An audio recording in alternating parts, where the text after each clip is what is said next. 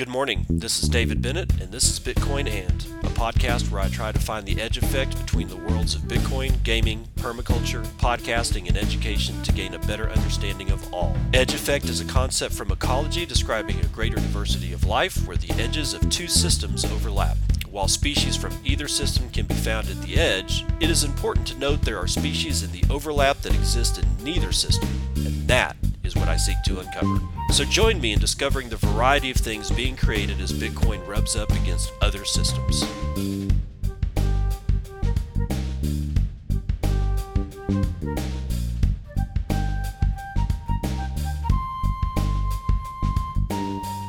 It is 8:51 a.m. Central Daylight Time. It's the 16th of June, 2021. This is episode 439 of Bitcoin, and I think there's a problem with my Apple iTunes.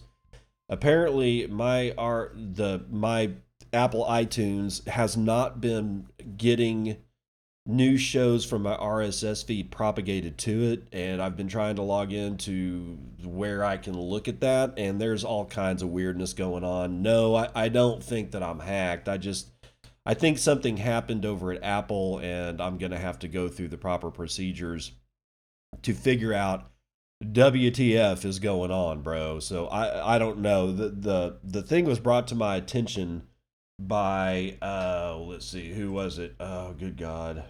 One of my bros. Oh, where'd he go?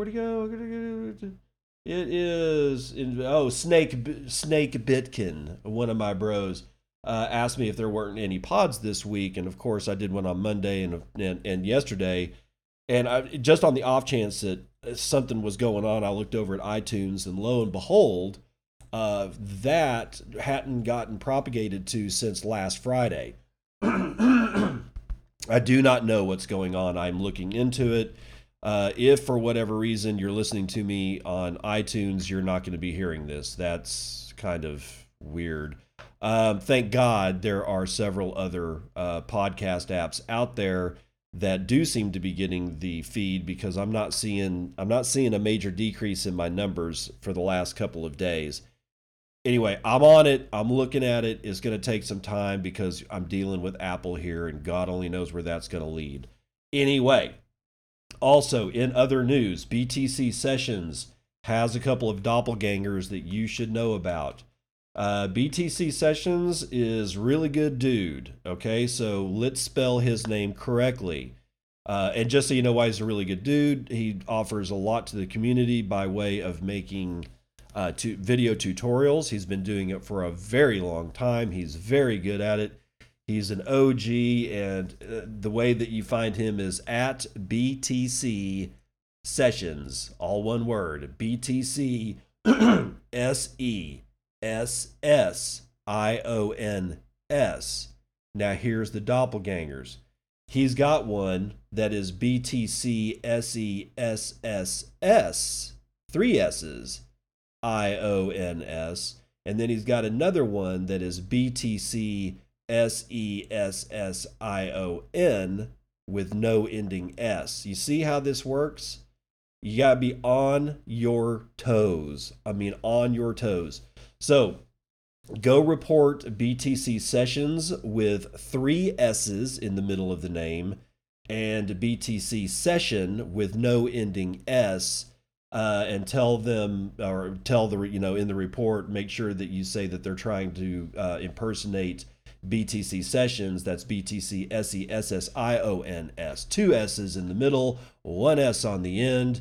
Get rid of these doppelgangers. They're just horrible, horrible people. Now, let's get into the news. So we had this rise in price, and we were yay, and then Michael Saylor was like $500 million, yay, and then $1 billion in sales that he could possibly be. He's going to sell stock Class A shares of MicroStrategy and buy some Bitcoin with it, but he's also going to buy maybe some other things with it. We don't know, but definitely, he's probably going to buy Bitcoin with it, and yay, and the price goes up, and then all of a sudden we end up into this sideways motion. So why? Well, this may answer the question. Bitcoin enters a wait and see phase ahead of the Federal Reserve statement. Oh, okay. They're going to say something. They're going to open their mouths and say something today. Let's find out more from Omkar Godbol, who's writing this from CoinDesk. Bitcoin is holding in a tight range as the focus turns to Wednesday's Federal Reserve monetary policy statement, which could offer clues on the central bank's course of action and inject volatility into financial markets. The cryptocurrency has been trading in a narrow range of 39,400 to 41,300 since Monday's European trading hours, CoinDesk 20 data show. Quote, the market is completely neutral ahead of the Fed, with only a little spot buying. Brian Tahako, CIO at Warwick Capital Management, said traders are waiting for the Fed announcement. The event is likely to have a binary market reaction, according to Singapore-based QCP Capital. Binary events are dramatic developments that trigger big moves in either direction. Quote, if the Fed remains dovish, i.e. retains its pro-stimulus bias, cryptocurrencies would have the most upside potential until September at least, given the overselling we've seen relative to other macro markets since May's CPI print, QCP Capital noted in its Telegram channel. Bitcoin tanked from 58 grand to nearly 30,000 in the 8 days to March 19th. The sell-off began after official data released on May the 12th showed the U.S. Consumer Price Index surged to the highest level in almost 3 years. Well, that renewed fears of an early Fed taper or the gradual unwinding of the liquidity-boosting stimulus. However, while Bitcoin dropped in the wake of Fed tightening fears, traditional markets remained resilient, with gold ending May with a 7.8% gain. Equities also remained a bid. Well, that's left Bitcoin and cryptocurrencies in general looking relatively cheap heading into the Fed announcement and could benefit them most on the back of a dovish outcome. On the flip side, a hawkish surprise could weigh on asset prices. Quote, if they're hawkish on Wednesday, then all bets are off and we could expect the crypto market to revisit recent lows, QCP Capital said. According to Patrick Hauser, the head of trading at Zurich-based crypto broker AG, the pain trade could be a risk-off reaction resulting in an uptick in safe haven currencies like the franc, yen, and the US dollar, and a sell-off in commodities and equities. The risk-off could also bring losses for Bitcoin, Hauser said. The crypto market appears to have positioned for a surge in volatility post-Fed. Quote, the crypto market looks to be long gamma heading into this event. Denis Vinokurov, head of research at Synergia Capital, told CoinDesk. Gamma refers to the speed of change in the options delta, the sensitivity of the options price to changes in the price of the underlying asset. That is, gamma measures the rate of change in the options price relative to changes in the spot market prices. That sounds like just a general calculus derivative to me. Just saying. Being long gamma means holding an options position with net gamma greater than zero. In plain English, the position will benefit from a pickup in price volatility of the underlying asset. So if you're wondering what's going on with the sideways action, it's the Fed announcement, and that comes out sometime today. In fact, it'll probably be out by the time you hear this show. I don't know what they're going to say yet because it's still too early in the morning, and I don't think that they've said anything at all. However, hold on. Okay, I just found this from Reuters, and it was released, like 4 minutes ago, so lucky us. Fed expected to signal start of monetary policy shift debate. Okay, they haven't said anything yet, they're just expected to. So let's see what's going on here. The Federal Reserve officials on Wednesday are expected to at least flag the pending start of talks about when and how to exit from the crisis-era policies the United States Central Bank put in place at the onset of the coronavirus pandemic last year. With United States inflation rising faster than expected and the economy forecast to grow at its quickest pace in decades this year, some policymakers have begun questioning whether the Fed should continue to keep its benchmark short-term interest rate near zero and leave unchanged a massive bond buying program put in place to stem the economic fallout of the pandemic. Balanced against improving the economic terrain, the United States is still 7.5 million jobs short of where it was in early 2020, and the reopening of schools, concert venues, and a host of other public areas remains a work in progress. Daily coronavirus infections and deaths have plummeted. Any actual change in monetary policy is, as a result, likely months down the road as the Fed balances a variety of risks. Okay, so this is basically just saying that they are going to at least flag, how the hell do we unwind this shit? Guess what? You ain't unwinding this shit. You know, one of the reasons why? I got a letter from the IRS yesterday saying that me and my wife were eligible for like $3,000 per kid per month until frickin' January, starting in July. Okay, so if it doesn't matter if they're going, I don't. In my opinion, it's just my opinion. In my opinion, I don't see how they unwind this shit with it not getting worse first, because they're about to inject a whole shit ton of money into the economy. However, this time they are actually putting it in the hands of United States citizens, so that's different than just handing it out to their friends. But be that as it may, yet more money has been printed and is going to find its way into the markets. What do you think that's going to do?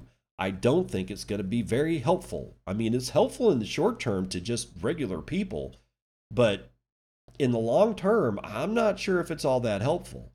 Now, yesterday I said something about was it J.P. Morgan or Jamie Dimon saying that he was hoarding cash? It wasn't yesterday. It may have been Monday. But J.P. Morgan chief or whatever, Jamie Dimon, whoever that dude is, the banker guy, said that they were hoarding cash because of inflation, which everybody went, woo, holy shit, you don't get this. Well, maybe we were all wrong, because maybe what he was saying is that he was hoarding cash because he knew that the Fed was going to flag unwinding, and then he was going to start buying the instruments with the hoarded cash that is going to benefit from whatever it is the Fed says, because there's always a loser and a winner every time the Fed opens their mouth, right? So maybe Jamie Dimon wasn't saying we're hoarding cash because we want to go buy inflated goods and services. We're just going to hoard cash because we're going to buy, I don't know, whatever instrumentation is going to benefit from the Fed opening their mouth with a hawkish tone. So, you know, Jamie's not stupid. It just, the way that particular story was worded, honestly, it didn't seem to give both sides of the story, because it's not like he's hoarding cash to go buy groceries. If that's what he was doing, well, then he's stupid. But Jamie didn't get to be where he is because he's stupid. We gotta admit that to ourselves. Anyway, there you go. So we'll have to wait to see what the Fed actually says. Again, you'll probably know what the Fed said before I finish recording and uploading this show. So we'll just continue. These United states want your Bitcoin mining business because they're bailing out of China. Yeah, this is Bitcoin Magazine's Jesse Willems. While China seems serious about shutting down its Bitcoin mining sector, Iran's government is closing down some mines, and India is not sure what its policy is. The U.S. is clearly open for Bitcoin mining business. U.S. states are actively seeking out mining businesses looking for markets for stranded or unused energy overbuilt from a past with a more active manufacturing economy. In addition, there is interest in job creation benefits, particularly in the initial setup phase of a mining operation. For instance, senators from New York State were recently forced to withdraw a version of a proposed law which would have put a moratorium on new and expanding mining operations, as the International Brotherhood of Electrical Workers reportedly lobbied on behalf of their members against the potential ban. Meanwhile, in Texas, they're vying to become a new global epicenter for Bitcoin and its associated industries. And 3 other states, Wyoming, Nebraska, and Illinois, have all introduced digital charters to allow financial institutions to transact in Bitcoin, indicating that they are also open. So in Texas, we have Bitcoin mining companies Bitmain, BlockCap, Argo Blockchain, BIT, Layer 1, and Compute North all have chosen to set up shop in Texas, where energy is cheap and the government is friendly. Quote, I just signed a law that puts virtual currency under the Texas Uniform Commercial Code to be a secured transaction, as Texas Governor Greg Abbott, who has signaled his support for new cryptocurrency laws, tweeted on June the 14th. Quote, it defines virtual currency, it defines virtual currency, establishes when a person acquires a right in it and when a person has control of it, end quote. And former Governor Rick Perry has made favorable statements about the Bitcoin mining industry as well.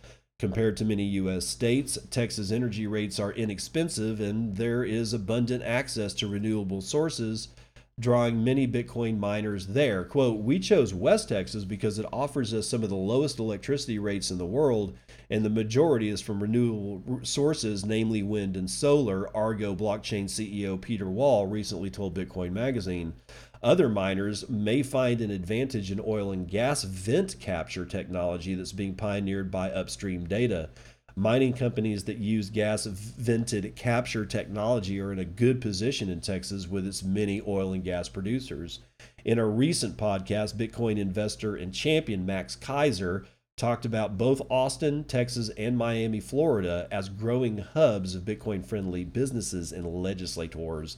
According to Keiser, Austin is more likely to be a hub of mining specifically. Now, Wyoming.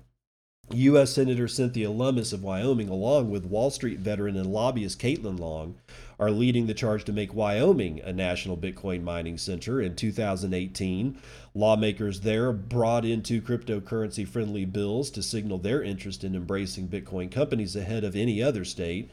To date, the state has passed 13 blockchain-related laws. If cheap energy is the key to successful mining, then Wyoming is in a great position.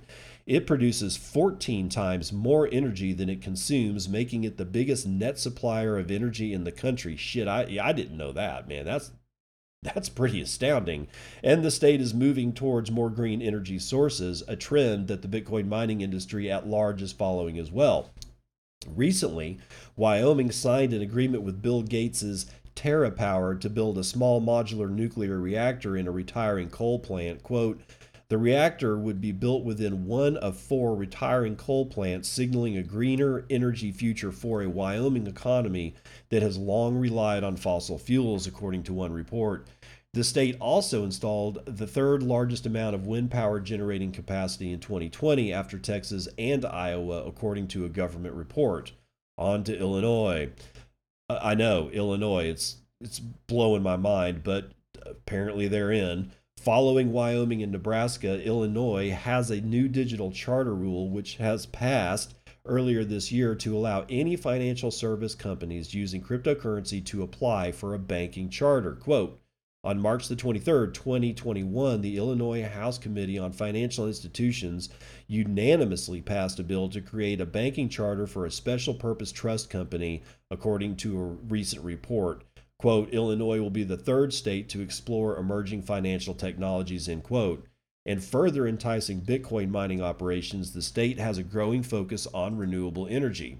As of March 2019, the state's net electricity generation by source was 7% natural gas, 30% coal-fired, 54% nuclear, which is the most in the nation, and 10% into renewables, according to the Illinois Environmental Council. With 11 commercial nuclear power reactors at 6 sites, generating half of the state's electricity, Illinois can guarantee emission-free green power for the foreseeable future. Other states are also coming up fast and hoping to take advantage of a growing demand for energy, particularly renewable energy by Bitcoin miners, including Nebraska, Kentucky, and Tennessee.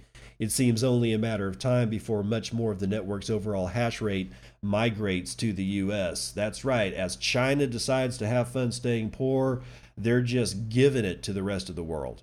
They're just giving the wealth to the rest of the world. Whatever China's long-term game plan is, I don't know, but honestly, I think expansionism and colonialism is what they're more concerned about. They flew 36 fighter aircraft in the around Taiwan or the Taiwanese area in an obvious display of force. Guys, Taiwan's going to fall next. They took Hong Kong, they're going to take Taiwan. If you are in Taiwan, I would start having an exit plan that you can execute on a 24-hour notice to get the fuck out. You do not want to be under communist Chinese control. You just don't want to do that, right? So figure out how to get out. I'm just saying, man, you got to get out of that place, because that's why I really do. I think China is more concerned about expansionism at this point than anything else, and I think that they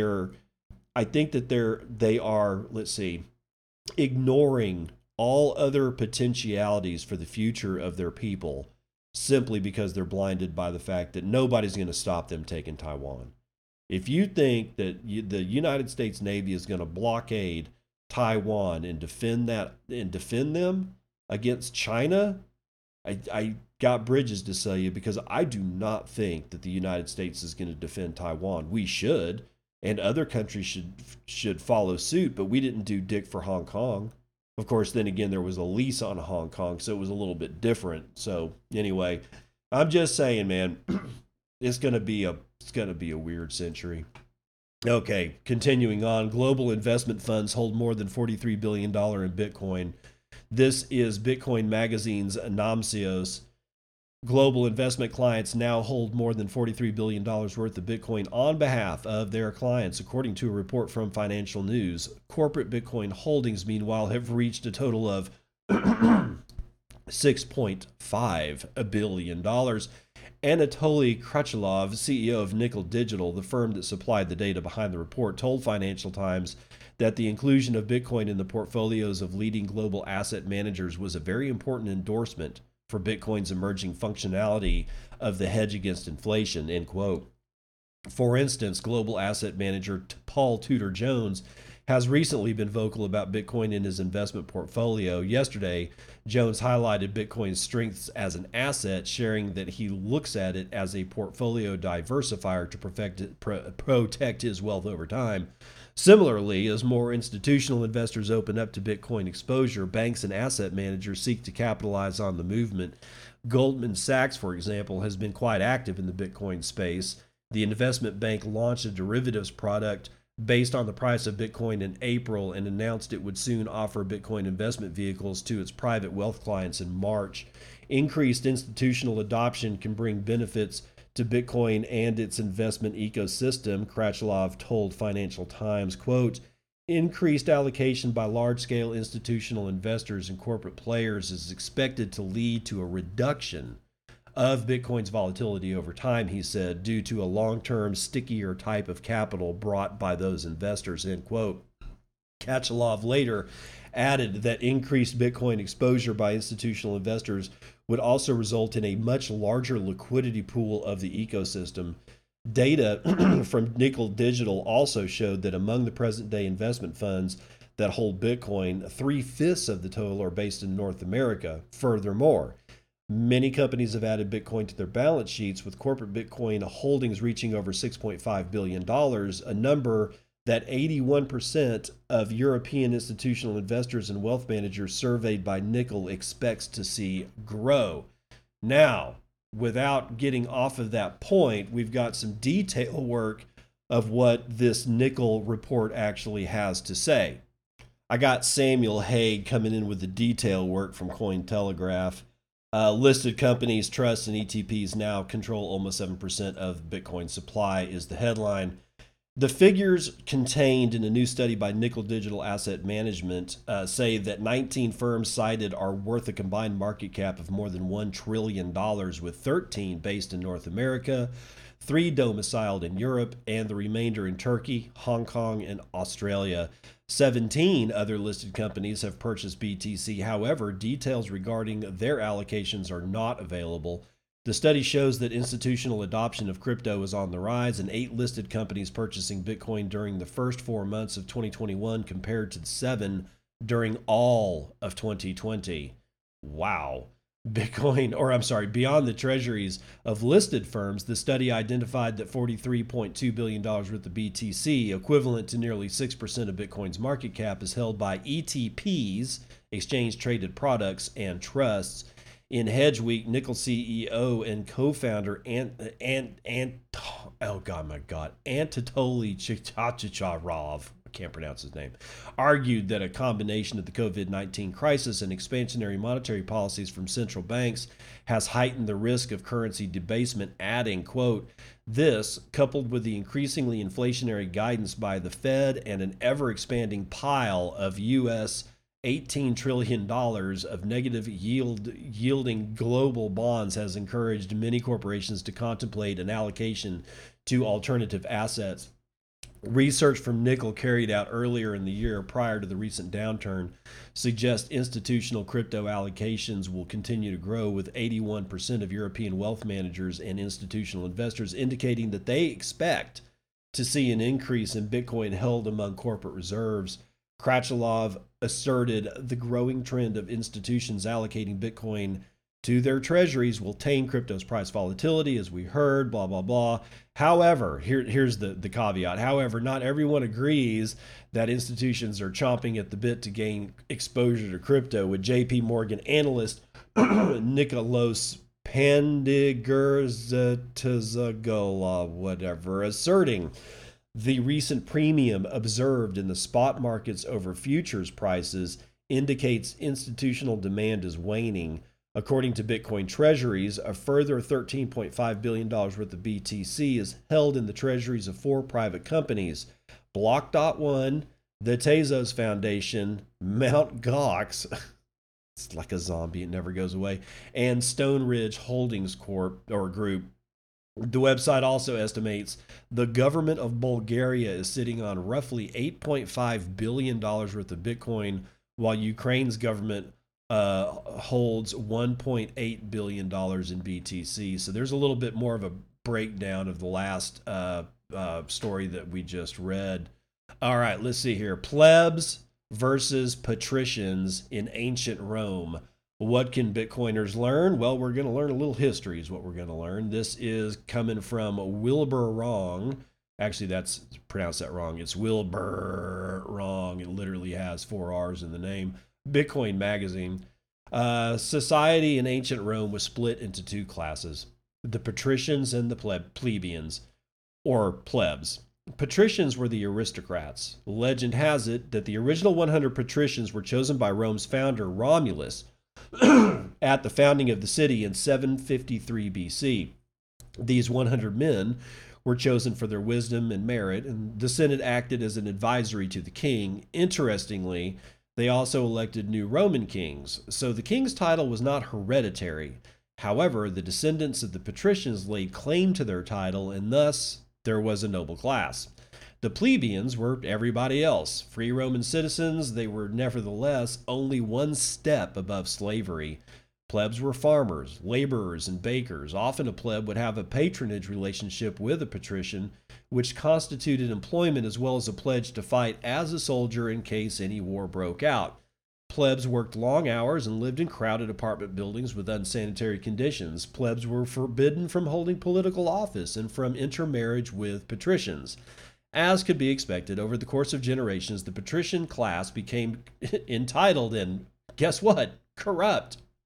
Upon the overthrow of the last Roman king in 509 BTC, patricians had complete control of the Senate as well as 2 consuls, analogous to the executive branches of the United States government, so the patricians had total political control as well as most of the wealth. After 509 BC, the patricians passed onerous taxes and changed the structure of farming in order to increase their profits. Under the monarchy, many plebeian farmers worked the public lands owned by the king and scratched out a meager living.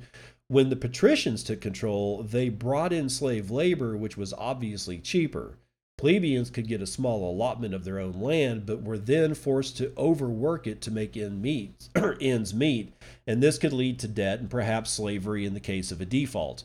Another major problem was, which is hard to comprehend from a modern perspective, the patricians in the Senate would pass laws, but those laws were not codified or written down.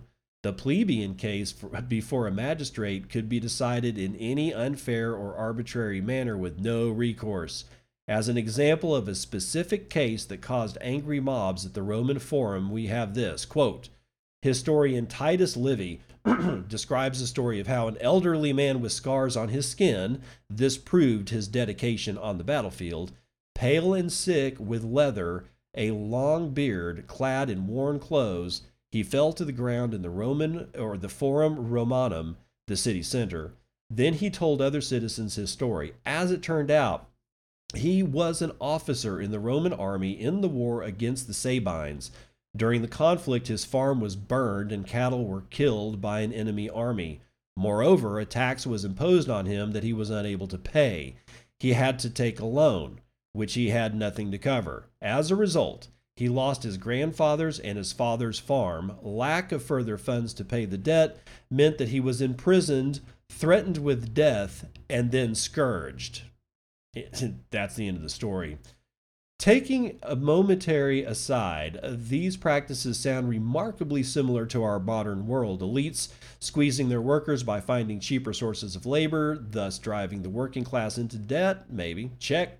Yep, absolutely. Laws that are either not written down or comparably laws that are impenetrable and filled with complex subclauses. Check. Double check, bitches. The timeless and fundamental lesson to be drawn here would seem to be that the aristocratic class will always seek to maximize its advantage until the point when the lower classes cannot bear any more. And this is what happened next with the conflict of the orders. Let's come back to that after we run the numbers.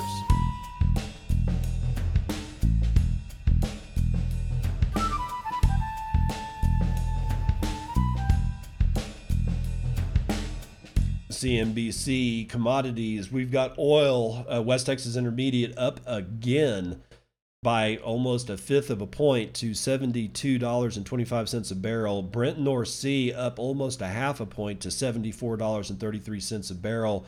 Natural gas mostly sideways, but still coming in at 3.25 for 1,000 cubic feet of it. Shiny metal rock's doing well. Gold is up 0.09. It's still below 1,900, coming in at $1,858. Silver is pretty good, 0.6% to the upside, $27.86. Platinum is the only shiny metal rock that's down. Copper is up a 1.25, as is palladium up 1.25. All of the agricultural futures are up except for cocoa. And who's the winner today? Corn. The corn wins today, 2.33% to the upside. Is there any other? Yeah, rough rice is up 1.71. Now let's see here. Dow is down, going to come in down 0.17. Yeah, it's all sideways. Can you guess why? Because they're all going to be really dependent on what's going on with whatever the Fed says. So even the indices, all of them are moving sideways, except for the S&P Mini, which is down a full half a point, and the NASDAQ, which is actually up a full half point. Wow, that's kind of interesting. I'm surprised there's that much movement there. All right, real money. You got Bitcoin at $39,247 with 237,000 transactions performed in the last 24 hours, and that's about 10,000 transactions every hour on the hour per average. 610,300 BTC were sent in the 24-hour period. That's about 25,500 BTC being sent every hour on the hour, with the average transaction value of 2.5 BTC and the median transaction value of 0.024 BTC, or right at $940. We've lost hash rate. How can I tell? Block times are 12 minutes and 38 seconds. Let's see. We have good. Sorry guys, I'm all over the place. 0.34 BTC being taken in fees on a per block basis, 38.78 BTC being taken in fees overall in the last 24 hours. Here we go. With a 0.22% rise in hash rate over the last 24 hours, we are at 131.5 exahashes per second. Your shitcoin indicator is down to 26.6 United States pennies. That would be Dogecoin. Now, Clark Moody is showing 8,790 transactions waiting for 5 blocks to clear. We have a market capitalization of $733.8 billion. That's 6.1% of gold's current market cap, and we can buy 21.2 ounces of shiny metal rocks with our 1 Bitcoin, of which there are 18,736,241.5 of in circulation, with 1,531 of those being blocked in the Lightning Network with a capacity value back to $60 million. That's being run over 12,054 nodes that we can see. There are actually very much more nodes than that. We just can't see them. There are 50,228 channels that we can see. There are private channels, probably many more than 50,000. And the Tor capacity or the percentage of Tor capacity is at 62.5%. So 62.5% of the Lightning Network is run over Tor. That has 957.13 BTC as a capacity in it, and it is being run over 6,239 Tor nodes that we actually know about. The price that Clark Moody is showing for Bitcoin is 39,180. That's going to do it for Vitals.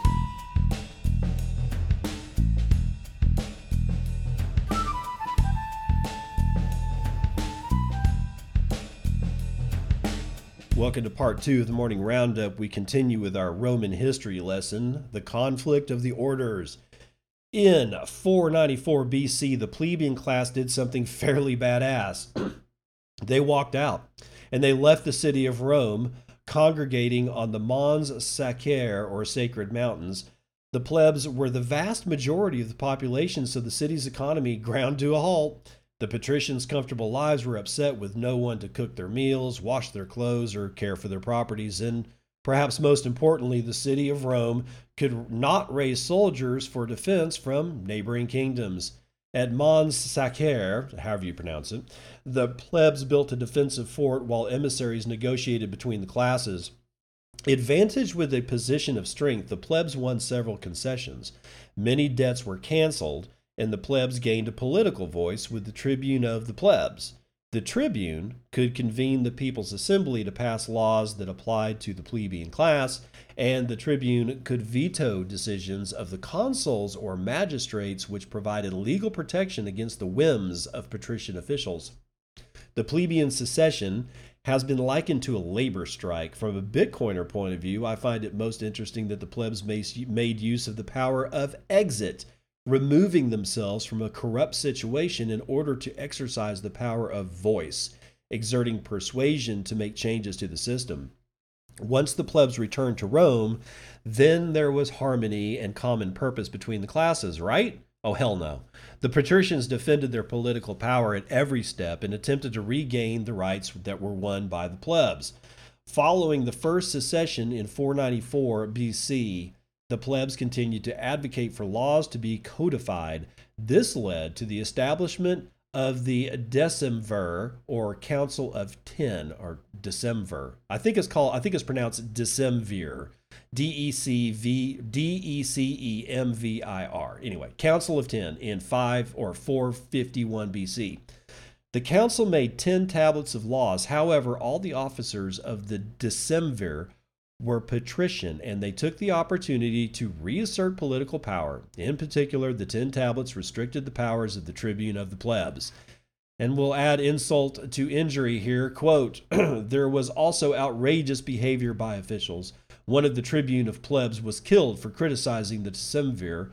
What's more, a certain Appius Claudius Crassus, or Crassus, a plebeian representative coming from the patriciate, wanted to force a woman named Virginia to marry him. He used the trick here, forcing the girl's father, Virginius, to enslave his daughter and selling her to the Decemvir. To prevent this, the centurion father killed his own daughter to preserve her honor and cursed the Decemvir. End quote. There were riots in the streets following the death of Virginia, and a second secession in 449 BC to Mons Sacrae. The plebs gained further concessions, including the restoration of the tribune of the plebs and the codification of the law into 12 tablets with pleb representation. The secession also took steps toward the principle of equality of all before the law. The plebeian council could pass laws that applied to all citizens regardless of class, though the patrician senate retained veto power over these laws. As an interlude, I must admit that the story of Virginia moves me in an emotional way. Plebs on Bitcoin Twitter make bold statements about freedom on a regular basis, but people of past ages have made unimaginable sacrifices to obtain freedom from tyranny. The conflict of the orders would continue for more than 150 years following the second secession of 449 BC. It seems that people with political and economic privileges do not give them up so easily. There were further secessions in 445, 342, and 287 BC, and by the end of it, the plebs had won equality before the law. The pleb council could pass laws that applied to all Roman citizens, and the patrician senate had no power of veto. For those of us living in the modern West, this serves as a stark reminder. We assume equality before the law as an obvious and unchanging principle. However, the plebs of ancient Rome fought for over 200 years, inch by inch, to force it into reality. There are several final thoughts to take from this historical drama. It's interesting to note that by the time of the final secession in 287 BC, several plebeian families had become wealthy and entitled, without much care for the fellow members of their class. This will surely happen to Bitcoin plebs as well. I'm reminded of this mindset every time I see Bitcoiners cheering on and advocating for institutional adoption. Will we or our descendants become the new corrupt elites in the future? I have referred to other lessons throughout the text. The ideals of freedom from tyranny and equality before the law are great as a rant on Twitter, but ancient Rome plebs made serious sacrifices and sometimes bloody for these very ideals. Are we ready that we might come next? I don't know. And lastly, it's quite interesting that the plebs used their power of exit in order to effect change in the existing system. It was a geologically slow, torturous process to force the patrician class to finally cede power. What do we wish as Bitcoiners? In my opinion, government currency will always exist in some form. Do we wish to force change in government actions? Or will we instead create our own parallel system which can interact with government when needed? Time will tell, and no one knows what may come. I wish you well, Bitcoin plebs. Let all continue to run our own nodes, increase our knowledge, and I hope to interact and do mutually advantageous business with you in the future. All right, man. If you want to learn more, there's like a podcast, I think it's called Ancient Rome. It's not active anymore, but this guy basically went through the entire history of ancient Rome, podcast by podcast, and there's like, I don't know, 45 of them, and you want to talk about some interesting shit. That podcast went through the plebeian secessions, and think about it. I mean, they went through like 7 secessions, which meant that 7 times the entire plebeian class got up and walked the fuck out. 7 times over 200 years. He also goes into the fact that what was said about Virginia here didn't really hit the whole thing. Virginia was actually raped. And then the Decemvir did all his shit. And it was a different take than what was presented here. Maybe you didn't want to get into the rape issue. I don't know. But Virginia was actually raped. And then her father killed her, and I don't know. It was just the whole thing was a mess. But the point being that 7 different times over 200 years is what it took. And we're still right back here. We still have the World Economic Council. We still have, or the WEF. We still have all the central banks. We still have the International Monetary Fund. We still have, governments that are just so huge and as corrupt as they are huge, that it seems like there's just no way out, which leads me to my working thesis question. Is it impossible? Is the human species, because the way that our physical 3-dimensional brains are structured, is it impossible for us to not have this size governance? Or is it a fact that we have to have at least the tiniest bit of governance, but that always ends up exploding into a Leviathan? I don't know.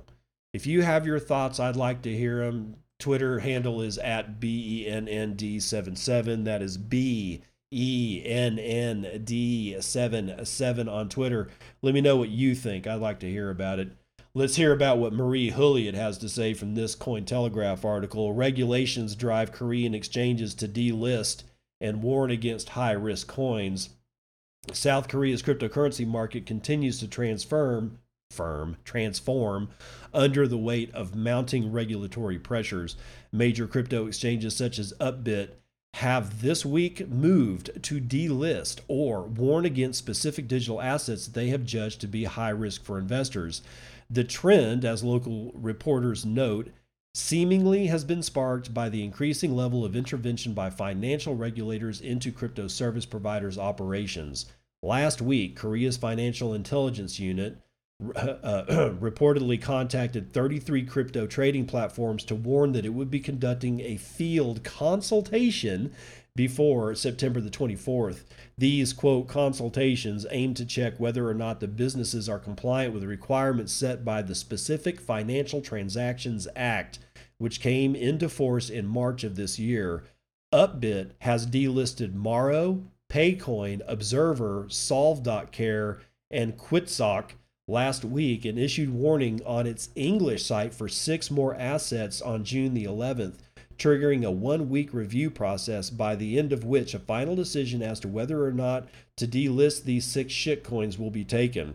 As the Korean Herald notes, the initial delisting sparked a plummet in the coin's prices, with typical losses being between 50 and 70% in value.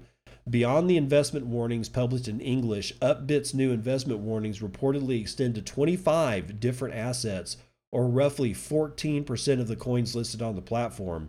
In addition to Upbit, a reported total of 11 out of 20 exchanges that received a security management system certificate have taken similar moves, and Korea's Financial Supervisory Service has also this week contacted multiple exchanges requesting that they provide the agency with the details of delisted or suspended assets.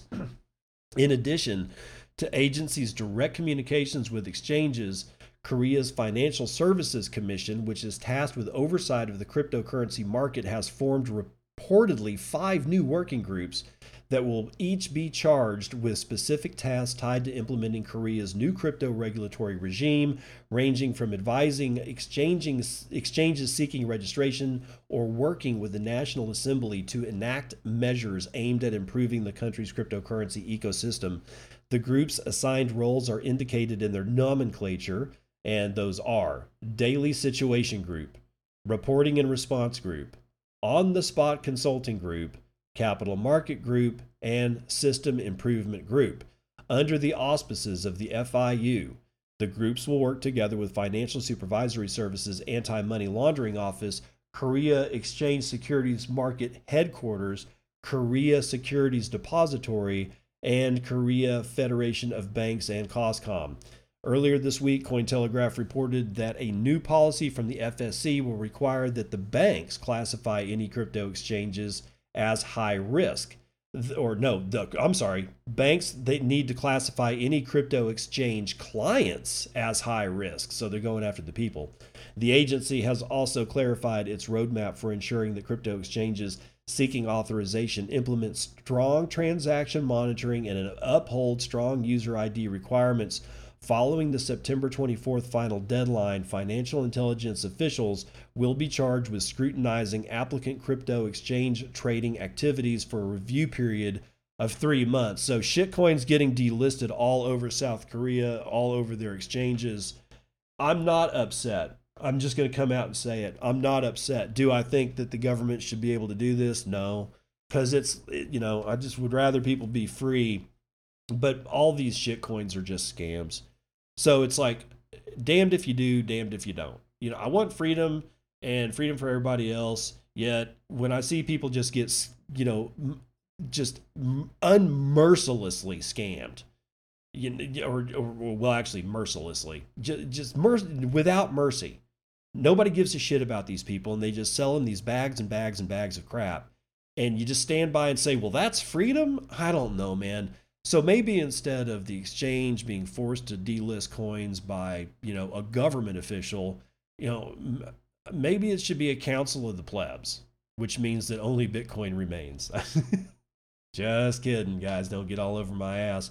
Although you're probably going to get all over my ass for this one. Helen Parts is writing it for Cointelegraph. El Salvador minister says it's too early to use Bitcoin for wages. El Salvador's Minister of Labor and Social Welfare has said that the country is not yet ready to support adoption of Bitcoin for salary payments. Okay, we're talking about salaries here, not everything else. In a Wednesday tweet, Rolando Castro denied local reports which claimed that his ministry had begun analyzing the possibility of Bitcoin-based salaries with officials from the Ministry of Finance and the Ministry of Economy on Monday. Castro stressed that he was just answering a question, stating that it was too premature to talk about wages. The official added that he is now focused on finding more and better jobs for El Salvadorans. Monetary issues fall under the economic cabinet, and I'm not part of it, he noted. The minister's remarks came after, or a week after, El Salvador President Nayib Bukele bill making Bitcoin legal tender in the country. Crypto influencers have since flocked to the small Central American nation to meet with Bukele, and we have a picture of Ray Paxful standing here. Ray Paxful from Paxful standing with like 4 armed guards chilling out in El Salvador. He says, rolled into El Salvador to a king's welcome. Thanks to El Presidente, the Bitcoin delegation has arrived, and history is being made thanks to the hard work of the people of Bitcoin Beach. All right, well, we'll have to see how that goes.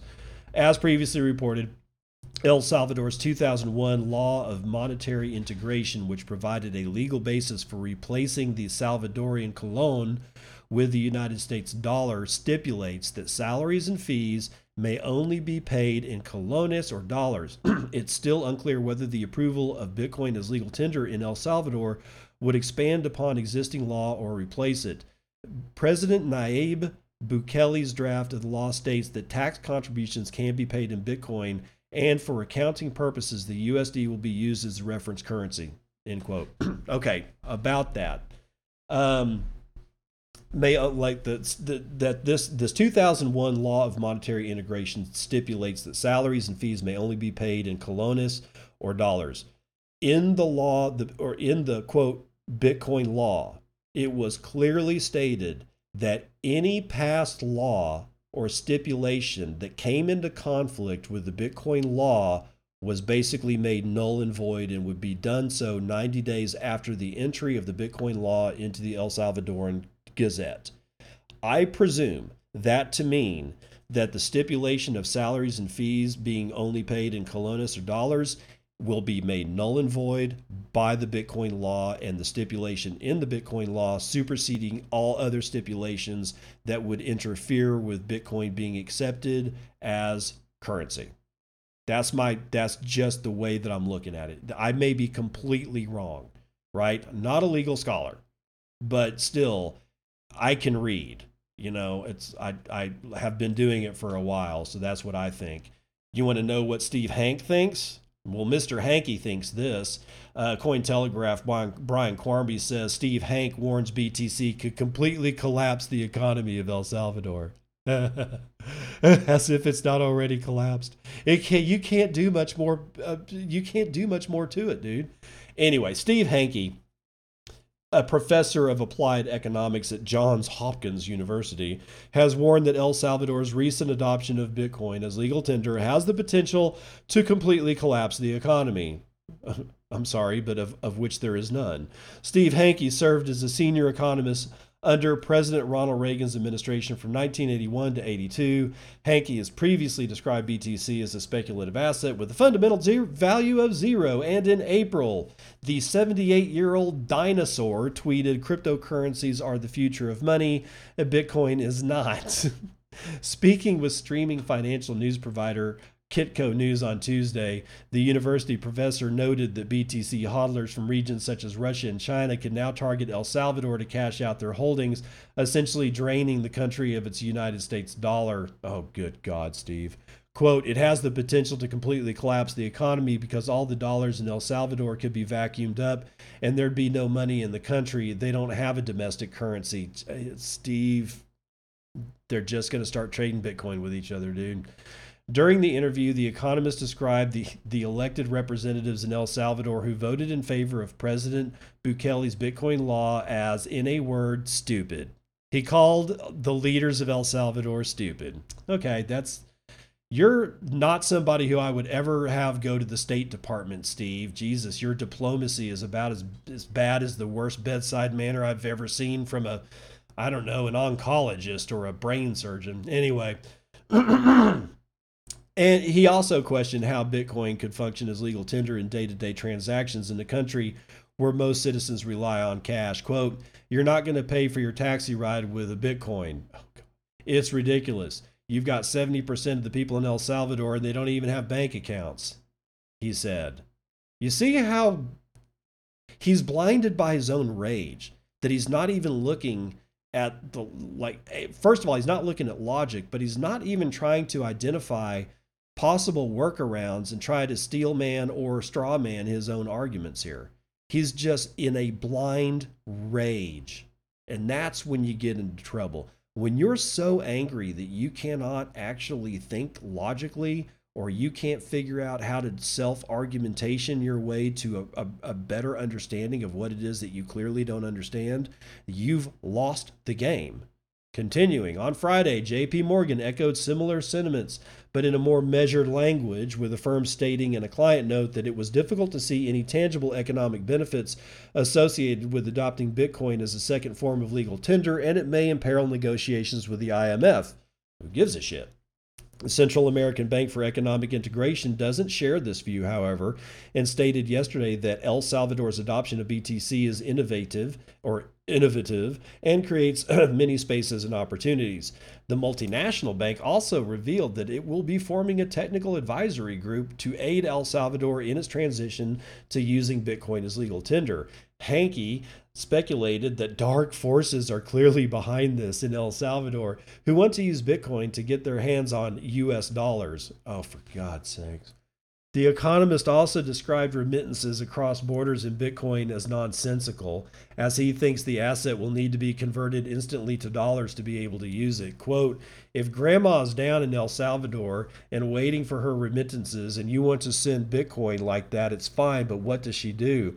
She has to go to the ATM to get dollars because that's the only way you can buy something," Hanke said. However, businesses in El Salvador will be mandated to accept Bitcoin.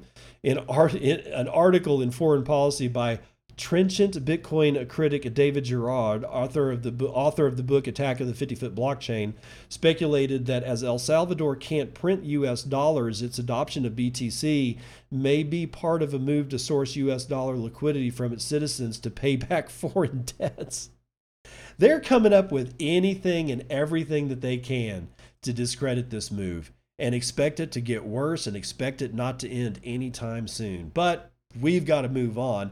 Digital euro could deplete bank deposits by 8%, Morgan Stanley says. If you don't understand that what I'm about to read you is exactly the same shit that Steve Hanke is saying, except this one's correct and Steve Hanke is wrong, then I don't know what to do with you, but let's get into it. A digital euro could deplete bank deposits by 8%, according to a report cited by Reuters. The U.S. Investment Bank based its estimate on a scenario where all citizens in the Euro region aged 15 and older transfer 3,000 euros into a European Central Bank digital wallet. Morgan Stanley says that this is a bear case, using 3,000 euros as an amount because it was mentioned by ECB policymakers as a theoretical cap for citizens to hold. Oh God, that's just scary. Quote, "This could theoretically reduce euro area total deposits defined as households and non-financial corporations deposits by 837 billion euros or 8%. Smaller Eurozone countries such as Greece, Latvia, Lithuania, and Estonia would be hit the hardest. In these countries, converting 3,000 euros would be equivalent to 22 to 51% of household deposits and 17 to 30% of total deposits. Like the majority of major central banks, the ECB is researching the implications of a central bank digital currency with the threat to bank deposits often highlighted as one of the potential pitfalls. Should consumers choose to use the digital euro for everyday spending, depleted bank deposits would hamper banks' ability to lend money as loans, mortgages, and so on.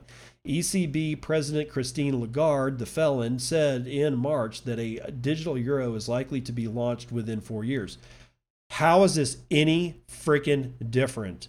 How come Steve Hanke isn't bitching about this? Why is he bitching about something else at El Salvador, whose economy does not affect one flying rat's ass of the rest of the world, whereas this shit affects a whole lot? But yet, David Gerard and Steve Hanke isn't worried about the depletion of euros. No sirree, it's fine taking euros out of Latvia and shoving it up into Brussels. That's just absolutely fine.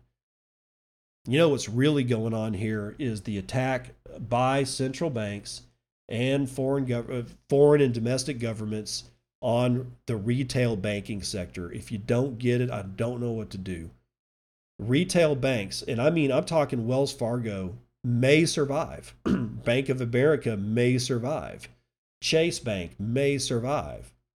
But your local bank, like up here in the panhandle of Texas, we have a lot of banks called Happy State Bank. Nope, not going to survive. Why? Because if this kind of shit happens to them, then we get like a CBDC, like a digital dollar that is controlled by the Federal Reserve, rather than me being able to deposit my money that I get. I would have to get it over to the Federal Reserve Bank and do business with them, and I really wouldn't have a reason to do business with Happy State Bank. So guess what happens to Happy State Bank? Not so fucking happy. It goes into unhappy not state bank because it ends up getting sold for, I don't know, fast food restaurants. All their branches I could see turning into Taco Bells. That's what's going on here, and it's going on around the world. There is, I mean, and this is what's so funny. We might find some very strange bedfellows in the next couple of years while this crap continues, and while the smaller retail banks figure out that they are going to go bye-bye. They are not going to be making loans. They are not going to be able to have deposits. They're not going to be able to charge rent on safety deposit boxes. They're not going to be able to employ all their people. Everything goes away for retail banks. And like I said, Wells Fargo may survive because they're huge and they have a seat at the table. But there's a lot of banks in the United States, and specifically, if you get to it, a whole shit ton of banks around the world that do not have a seat at the table. What does that mean? It means they're going to go bye-bye. So the strange bedfellows that I mentioned might be these very same banks.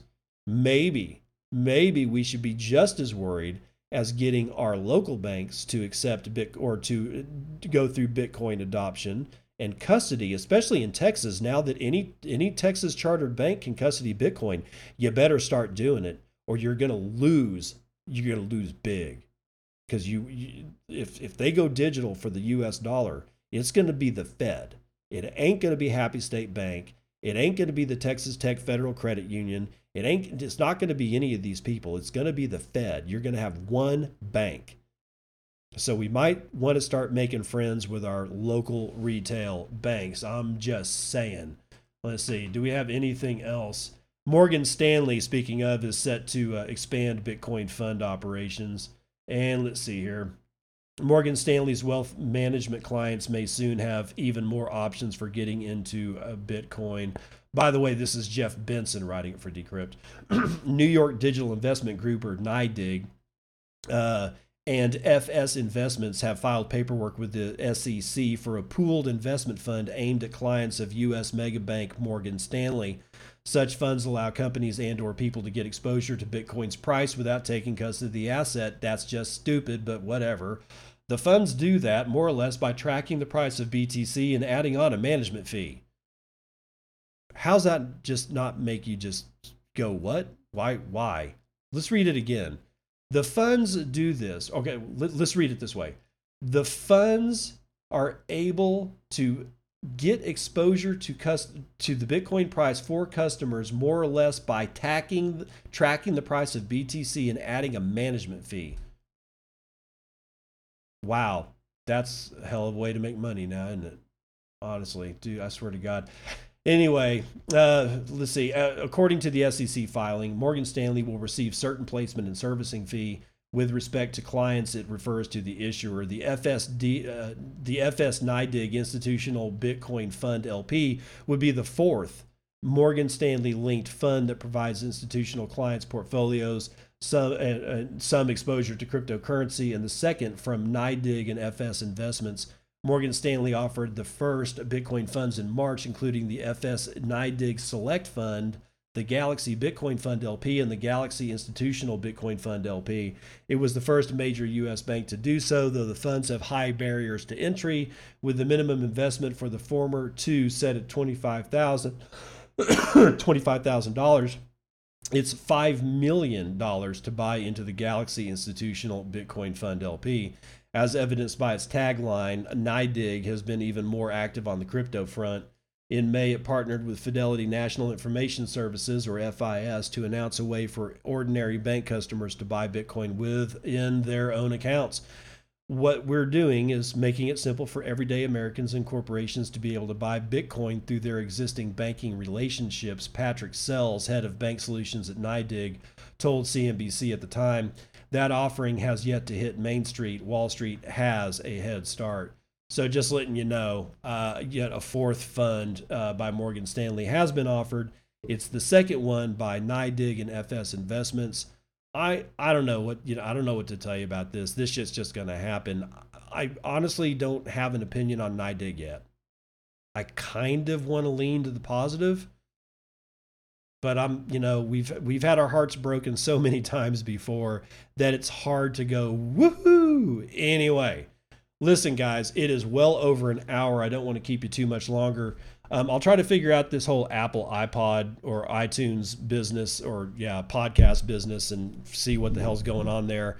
Not promising anything in the short term simply because I don't know what I'm going to come up against when it comes to customer service for podcasting at Apple. God only knows. But if you want to listen to the podcast and you have been listening to it on Apple iTunes, although you won't hear this if you are, there are other places. You can go to SoundCloud, which is what the people that host the podcast for me, and just get it direct from there. You can always scan my Twitter feed. Monday through Friday is when I drop the announcement. I have a link to the iTunes podcast. And then I also will have a link in a tweet to the direct to the episode in the SoundCloud.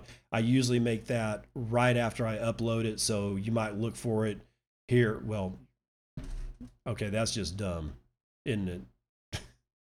Don't look for it. It's going to be up before you can look for it. Anyway, look, hey, listen, I'll see you on the other side. This has been Bitcoin and I'm your host, David Bennett. I hope you enjoyed today's episode and hope to see you again real soon. Have a great day.